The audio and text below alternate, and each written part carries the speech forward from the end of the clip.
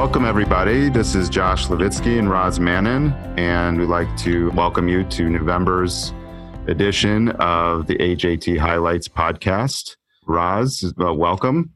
Hey, Josh. It's a lot quieter. Last time we were at Fellows, and there seemed to be a lot of activity in the background. Yeah, that was a lot of fun. So I think this November, it's going to be a little bit more low-key for this podcast.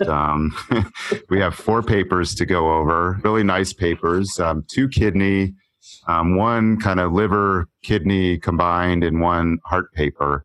But they all were editors' picks and are nice clinical studies to review. And hopefully you'll get something out of this that you can take back to your practice.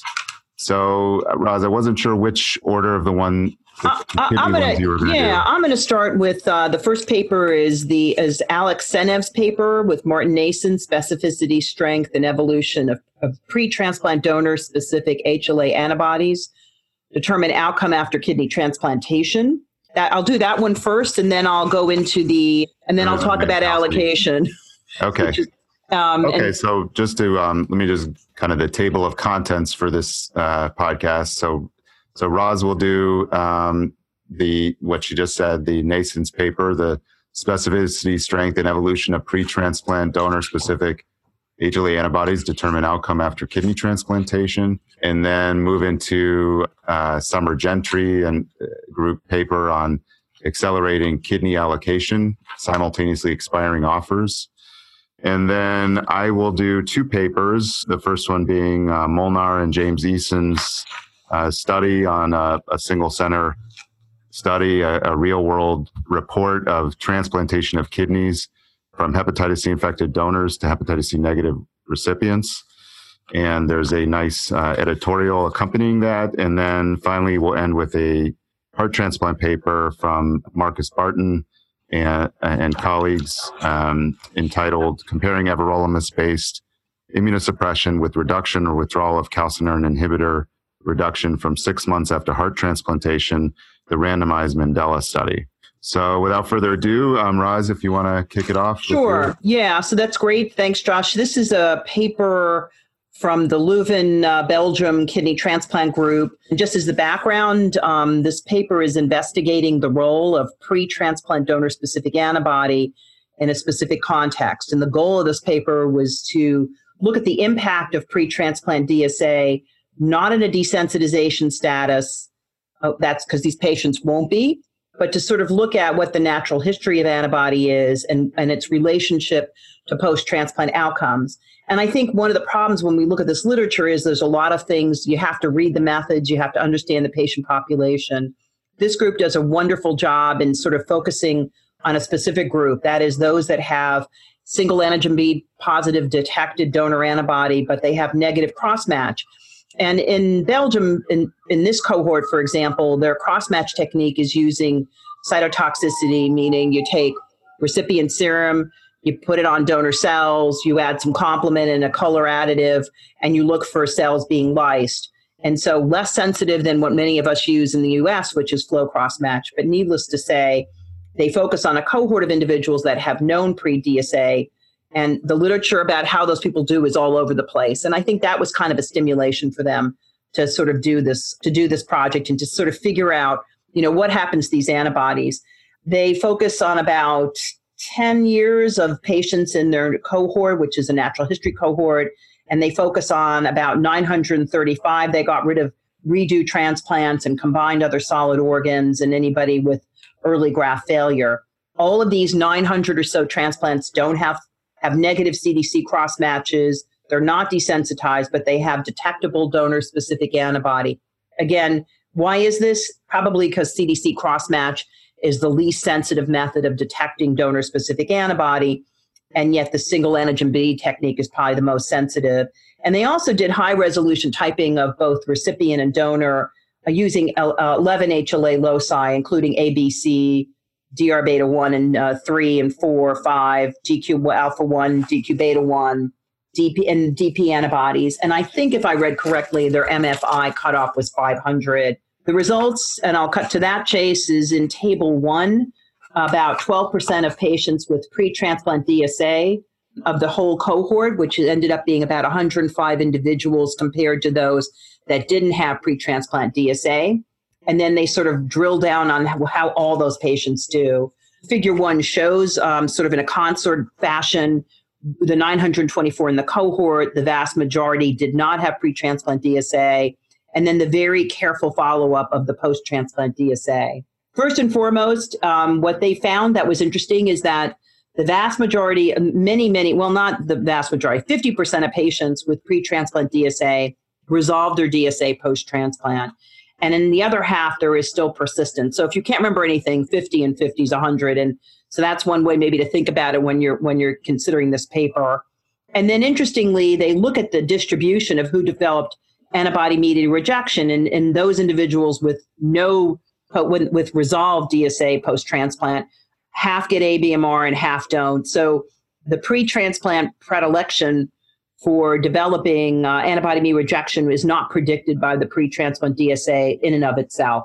The association with outcomes was important. That persistent DSA was frequently associated when you had anti-DQ antibodies, and if you had a very high MFI pre-transplant of your antibody of more than 3,780 units, they were actually able to use an optimal cutoff to predict who would have persistent DSA. The biopsy data are interesting. It's interesting to note that you can develop new antibody-mediated rejection, but resolve your pre-transplant DSA. Persistent DSA is an independent risk factor for graft failure, which I don't think is unexpected. And it's independent of episodes of antibody-mediated rejection, because not everybody with pre-transplant DSA, persistent DSA, ended up having AMR. About 40% of individuals go on and seemingly do well. So they have a very nice Kaplan-Meier curve on figure 2, which might be a nice slide if you're giving a teaching session. They go through very detailed explanations of the biopsy pathology, which is worth looking. And I think the whole point of this paper, to summarize quickly, is that pre-transplant DSA isn't necessarily always going to mean badness. It is an independent risk factor for graft outcomes, independent of the development of antibody-mediated rejection. And I think that's important. It has a different implication. Low MFI antibodies, and particularly class 1 antibodies, seem to go away with just sort of standard induction. And so, historic donor-specific antibody may be less relevant than contemporary DSA in terms of AMR. Certainly, we used to think that, historic positive cross-match, taking historic serum and doing a cross-match was bad news, but maybe this paper suggests that you have to really look at the quality of the DSA, what the DSA is to, and the strength of the DSA, which is kind of a message I think we've heard in other papers. But very nice study, and for the details, take a look at the paper. Roz, I had a question. I was just curious how relatable are these patients to the U.S. population? It just seemed to me that I guess I would have expected a much higher percentage of patients having pre-transplant DSA than they did in this population, or maybe not. I just was curious. Well, I think they had like 12%. It's hard to know because I think we have so many. I have to be careful when I say, because I don't want to go into center-specific practice versus what's done nationally. So I think, you're going to have pre-transplant DSA that's desensitized, that's well below these thresholds. I mean, if the MFI cutoff is greater than 500 in their lab, our MFI cutoff here is like 1,500 or 1,000 in some places. You may find that the cutoff really determines it. So maybe the DSA positives would be lower in another center because they're using a different cutoff. So they were using a very conservative cutoff, suggesting 10% or 12% had positive DSA.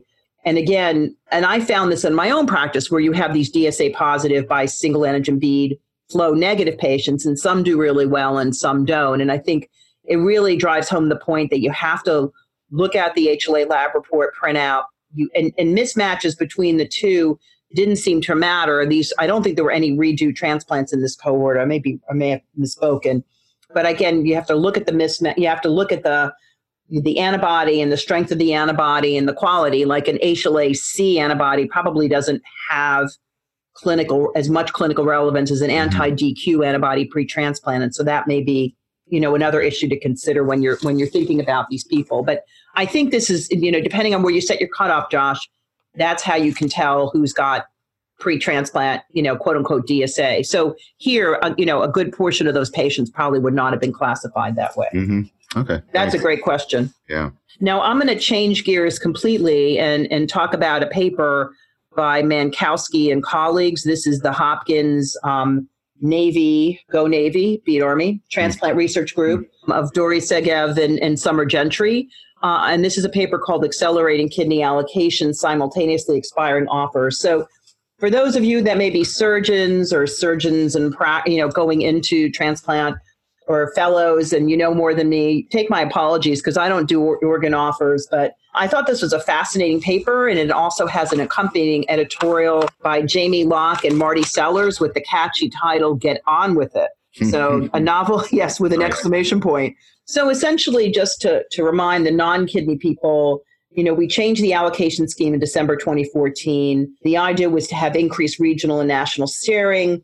We recognized there would be longer cold times. There might be more kidney discards. And indeed, there are more discards. Discards are like a big conversation. Opiometrics are a big conversation. And so when you have a high KDPI, less savory graft, or an individual with diabetes or older, they more frequently get discarded. And you couple that with a bigger area where, whether you're shipping it further or you're keeping it on ice for a longer period of time as it gets turned down until there's final acceptance. And so because of that, the OPTN changed the policy to cut the time limit. So you couldn't just wait hours and hours to make your decision. You really had to, while you're saying yes or no as the primary center, other centers have provisional yes, no's, and then there's a waiting period. And there's a really nice graphic in Figure 1 that kind of shows you in the top panel, this is how it's done right now in the United States. And you can see that every time a center says, yeah, we'll look at it, yeah, you tack on 30 minutes, and then they say, no, we can't take it, and it keeps adding on and on. So, I think what happens is you have potentially marginal kidneys that are affected in this way because they get too much cold time. So these investigators came up with a novel model that they call batch offers, and that's shown in the bottom of Figure 1. The idea here is that you would provide simultaneous offers to one particular region or location locally and allow all the centers at the same time to decide, are they going to accept this offer, yes or no? And so the kidney would initially go to while they're all making their decisions, the kidney would go to the person of the highest priority within that group. And then after that, if that center turned it down, the other centers would be right there ready to go. And at Table 1, they kind of show you in the first batch, you'd have 6 candidates. They may be at different centers within that that region, that donor service area, but the ranking match list, that kind of algorithm of who's the best match and the age, KDPI and all that would be intact. But all 3 centers would know right away who's coming up and who might be getting it so that they're ready and moving and they're not waiting. Okay, well, Center A is going to turn it down for candidate 1. Okay, now they got to go back to candidate 2. That might be okay, but in the olden system, in the current system, you'd be waiting cumulatively as each center makes their decision. So I don't think we have a lot of time to get into their modeling, but they basically utilize this model using current SRTR data with its own limitations. They had about 13,000 kidney transplants. They used these batch sizes that were about small with only 2 centers. Well, they had a regional and a national batch. So small had 2 versus 5. Medium size was 5 regional and 10 large, and large was 10 and 20 at a time. And they looked at the number of non-local offers per center per week, because there's obviously concern that you're going to be evaluating kidneys for different recipients and wasting time. They measured the average number of centers getting an offer for a specific kidney. And then they call this thing called disappointment probability. This is the percent of cases when a center accepted an offer, but the offer went elsewhere, which tends to be higher with low KDPI kidneys. The lower kidney, the better quality kidney would probably go. And not getting into all the methods, because some of them are over my head and some of them aren't, but there's not enough time. Importantly, for low KDPI kidneys, the most elegant, best kidneys possible, when they went from a small to large batch size of simultaneous offer, they rescued 6% of their kidneys, about 717 organs. The numbers may not sound large, but when you're thinking about groups of patients that are waiting and waiting and waiting, that to me, losing those kidneys seems to me to be a terrible shame. And that was out of a pool of 11,000. And when they looked at the high KDPI kidneys, the kidneys that we really don't like seeing cold time added to, they saved almost a quarter of those kidneys, or almost 500 kidneys.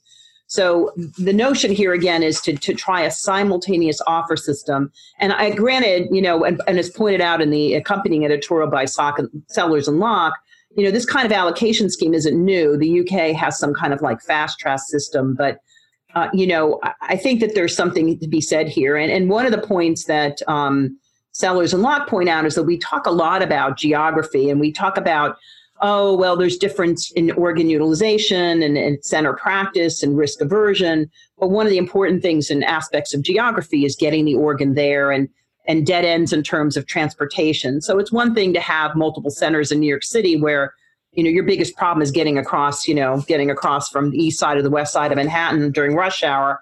Our big problem is if we get an organ from, say, Ohio, Columbus, for example, trying to get it to Birmingham in a day is sometimes very difficult, having been a frequent flyer myself. So I think that these decisions about geography may not be so much a decision of aggressiveness or center specificity, but the recognition that adding 12 hours for transportation to a less than adequate, kidney is a problem too. And then you couple that with this waiting for people to make decisions, and then you're the seventh or eighth center to accept an organ, and now you've added 15 hours of cold time, and the KDPI is high, and you don't want to have DGF. So I think that they were proponents. The reason they said get on it is it's about time to move on and try something new because the current system is not helping us. And then the other notion that they mentioned is that there could be stress to the transplant centers, that transplant centers are going to have optimal waiting lists. They're going to have to know their patients at the top of the list, and they're going to have to be ready to say, this person can accept this kidney and be sort of logistically ready to go, as opposed to, okay, now I'm going to catch up. And there was a question about exhausting waiting lists, which may only happen at smaller programs, but certainly larger programs like ours, where we have a very large active waiting list, this would be maybe heralded as a positive. So I think it's a novel, kudos to the UK, but novel in terms of trying something really out of the box. And that's why this group is really looked at very highly, because they think of these things like you would have thought, well, why haven't we done that before? And they're just being very, very creative with a limited resource. So I enjoyed the paper and the editorial as well. Cool. Yeah. And definitely more to come. I mean, we'll see what kind of traction this will have. As you know, as allocation continues to be a difficult area. Very difficult. All right, okay, Josh, so, let's go on to some more. Yeah, switching gears a little bit to another study on using hepatitis C infected donors for hepatitis C negative recipients in kidney transplant patients. And so this comes from the Memphis group. Eason and Molnar is the first author. And basically, the things that have been published out there have been very regulated clinical trials. The Thinker and Expander studies, which were from the Penn group and Hopkins. Whenever you have patients in a clinical trial with this kind of transplant, you have things very, very regulated, very clean. The drug therapy is immediately available. So this is a really nice report of basically instituting the practice of using hepatitis C positive donors for negative recipients in a center as their standard of care. This group at Memphis started doing this actually towards the beginning of when oral antiviral therapy became available, and is now reporting their data on basically several months of their practice of where they instituted a protocol as their standard of care and are reporting their outcomes, essentially kind of retrospectively reporting all the things that happened in their center with transplanting these patients. And does this look like the clinical trials where the results were excellent? And so the way they consented, basically, they tried to consent all of their patients on the transplant list by sending them consent forms, by mailing them consent forms, and then they were asked to sign and send back the consent. These are the patients on the kidney transplant wait list. And they agreed to it when they got a call in for the organ. They were consented at essentially on the phone with the call in, and then at the time when they arrived at the hospital by by signed consent. They did, I think, their due diligence of informing the patients of the risks and benefits. So their protocol was to essentially transplant these patients and wait for the viremia to occur in the recipient, which I think is sort of usual practice right now, is to do that and not just treat them prophylactically, which we'll get into in a minute. But this was sort of early on in this type of protocol, and they made an institutional decision to wait until essentially about 2 or 3 months to treat the patients, mainly to make sure that the patients were doing well post-transplant, that they were trying to get therapy approved, which actually did not take very long. And so this is kind of a bit of a natural history of what happens when you transmit hepatitis C and wait to treat them. So this group is reporting antiviral, their hepatitis C treatment outcomes, which, first of all of the patients that eventually got started on therapy and got a hepatitis C cure, which is not surprising. Mm-hmm. But within the time period while they were waiting to get hepatitis C therapy, some concerning complications occurred. There were 4 patients who had acute rejection, which may be consistent with, it may not be totally out of line, but there about 23% of actually 36% developed de novo DSA, 23% were class 2. This was in the follow-up period. Wow. And then 1/3 and more than half the patients developed VK and CMV viremia. And again, it's hard to directly correlate that this is the hepatitis C transmission stimulating other viral replication or donor-specific antibodies, but that's sort of the implication. Mm-hmm. The good news, these patients had a good outcome. They cured their hepatitis C. They got transplanted earlier. It doesn't seem like there was a real significant graft problem from the BK or the donor-specific antibodies, but they do recognize and admit that it would be better to treat them much earlier. And in fact, they were able to get an insurance process or the insurance approval more quickly over time as they enrolled these patients, which is really good. And so they were able to decrease the time between transplantation and treatment initiation through their experience with this. And so, they advocate for earlier therapy. And I think that's what the clinical trials have supported. And in fact, there's a kind of a debate going on now as to whether to let the viral transmission occur or just to prophylactically prevent transmission with perioperative therapy. And so Christine Durand at Hopkins, who was the author of the Expander study, submitted this editorial, which if you look at kind of figure 1 of the editorial, sort of compares the real world versus sort of research where you have things more controlled. And in the real world, I think the implication is the longer you have viral replication, the more likely it is to get the indirect consequences of hepatitis C transmission. Again, while not proven, rejection, BK viremia and CMV viremia seem to be at a higher rate than a normal transplant. And so, again, I think we are evolving towards earlier and earlier therapy. I think the issue, of course, is whether insurance will approve prophylactic therapy up front. I think they're moving more towards it because you basically are transmitting the virus in 100% of these patients, so you're going to need it anyway. But I like this paper because it is a real honest, real-world experience with this and some of the struggles that they went through. And ultimately, they still had good outcomes for their patients. Mm-hmm. But it does give us some lessons. So I guess it's hard to know. I looked at their induction. I mean, it's sort of standard. So it wasn't like they did something really unusual. One thought I had was, when they saw the recrudescence of Hep C, did they start cutting back on immunosuppression? That would explain the DSA. Yeah. But the BK, I'm like, their BK rates seem a little bit high.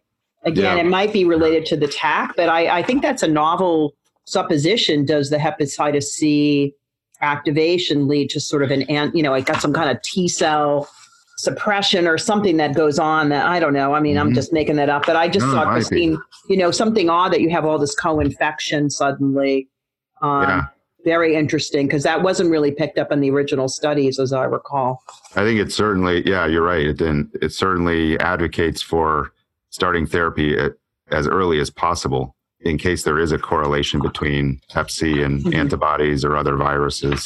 So, and then we're going to end with just a really nice heart transplant study. And I like this one because it was very similar to me to the liver transplant studies that have tried to minimize or withdraw calcineurin inhibitors. A very similar approach. As we all know that heart transplant patients have a pretty high rate of renal dysfunction going into transplant and then afterwards with their CNI therapy. This is native kidney dysfunction. And so, but if the authors introduce the subject by reporting on some previous trials that attempted to withdraw CNIs really early after the transplant within 3 months, and there was too much rejection occurring in heart transplant, which of course, they don't have creatinine or liver tests. When you get a rejection in heart, you can have a serious consequence, arrhythmia, heart failure. And so you don't want to get a rejection in heart transplant. It definitely could be more consequential. And so this study that was, and the authors this is from Hanover, Germany, and other German centers that did this trial called the Mandela trial, where they basically waited till 6 months after transplant and randomized them to reduce CNI plus an mTOR inhibitor, everolimus, versus withdrawing the CNI completely at that time point and putting them on everolimus and MPA. And so this is basically comparing two renal sparing strategies, one more aggressive than the other, and to look at the primary endpoint, which was estimated GFR. But they also looked at, of course, treatment failure, meaning a composite endpoint of rejection with hemodynamic compromise, graft loss or retransplantation, death or loss to follow-up, or other things like major cardiac events. But they powered the study on eGFR to show a difference. And so they randomized 162 patients to these two arms, and they had a pretty good compliance with the study in terms of patients they maintained on the study for clinical trials. And the gist is there's a couple messages here. The first is that the renal function, not too surprisingly in the CNI-free group, was dramatically better by the end of the study, which was an 18-month follow-up. And in fact, the renal function in a certain percentage got dramatically better. There was about 30% that had a greater than 10 ml per minute improvement in eGFR, and there were 21% that had a greater than 25 ml improvement, which is dramatic. The numbers were kind of small, but a certain percentage of this cohort had a dramatic improvement. The reduced, where they didn't get rid of CNI, the reduced CNI with mTOR had some modest improvement and some stabilization. So they did seem to benefit, but not as much from a renal standpoint as the withdrawal. Now, there was a price to pay, though, which is, again, this is what we saw in the liver studies with CNI withdrawal, is that rejection was much higher in the CNI withdrawal group, although they noted that 6 of their 15 rejections, which probably pushed the p-value to where it was significant, had everolimus levels of less than 5. And so the message is, if you kept those levels within higher therapeutic, they might not have had as much rejection. And so I'm not a heart transplant person, but the way I read this, and also the editorial that was written by Howard Eisen and Annie Tse at Penn State, was that this was kind of an expected outcome of a study but I think the renal improvement was more dramatic than was planned for, which is I think is exciting. But they suggest that perhaps to completely withdraw CNI therapy, you should maybe only be considering a group at low immunological risk. And again, I don't know, they looked at how do you specifically define that in heart transplant, and that needs, of course, having a personalized approach or biomarkers that could say a patient is at higher risk of renal dysfunction might be the way to go, or lower risk for rejection. But I thought, again, this was a well done study that does show that if you could somehow protect the patients from rejection but withdraw the CNI, then those patients, I think, really benefit especially from the renal standpoint. So kind of cool study. Very interesting. I mean, you are the man of biomarkers of kidney dysfunction. Do you have a shameful self-promotion I can ask you to provide us? Well, we I'll say that we just we just published, not in AJT but in hepatology, a model called PRESERVE, which can, in a liver transplant population, predict from two biomarkers, beta-2 microglobulin and CD40, who are at risk for renal deterioration when their GFR is normal early after transplant. So it made me think about it with this heart study, that doing that model, I mean, slightly different, but maybe not too much different, heart and liver. This is native kidney. These are CNIs. It's probably very similar phenomenon. It made me think to maybe test, to reach out to this group to see if they have some samples available to test.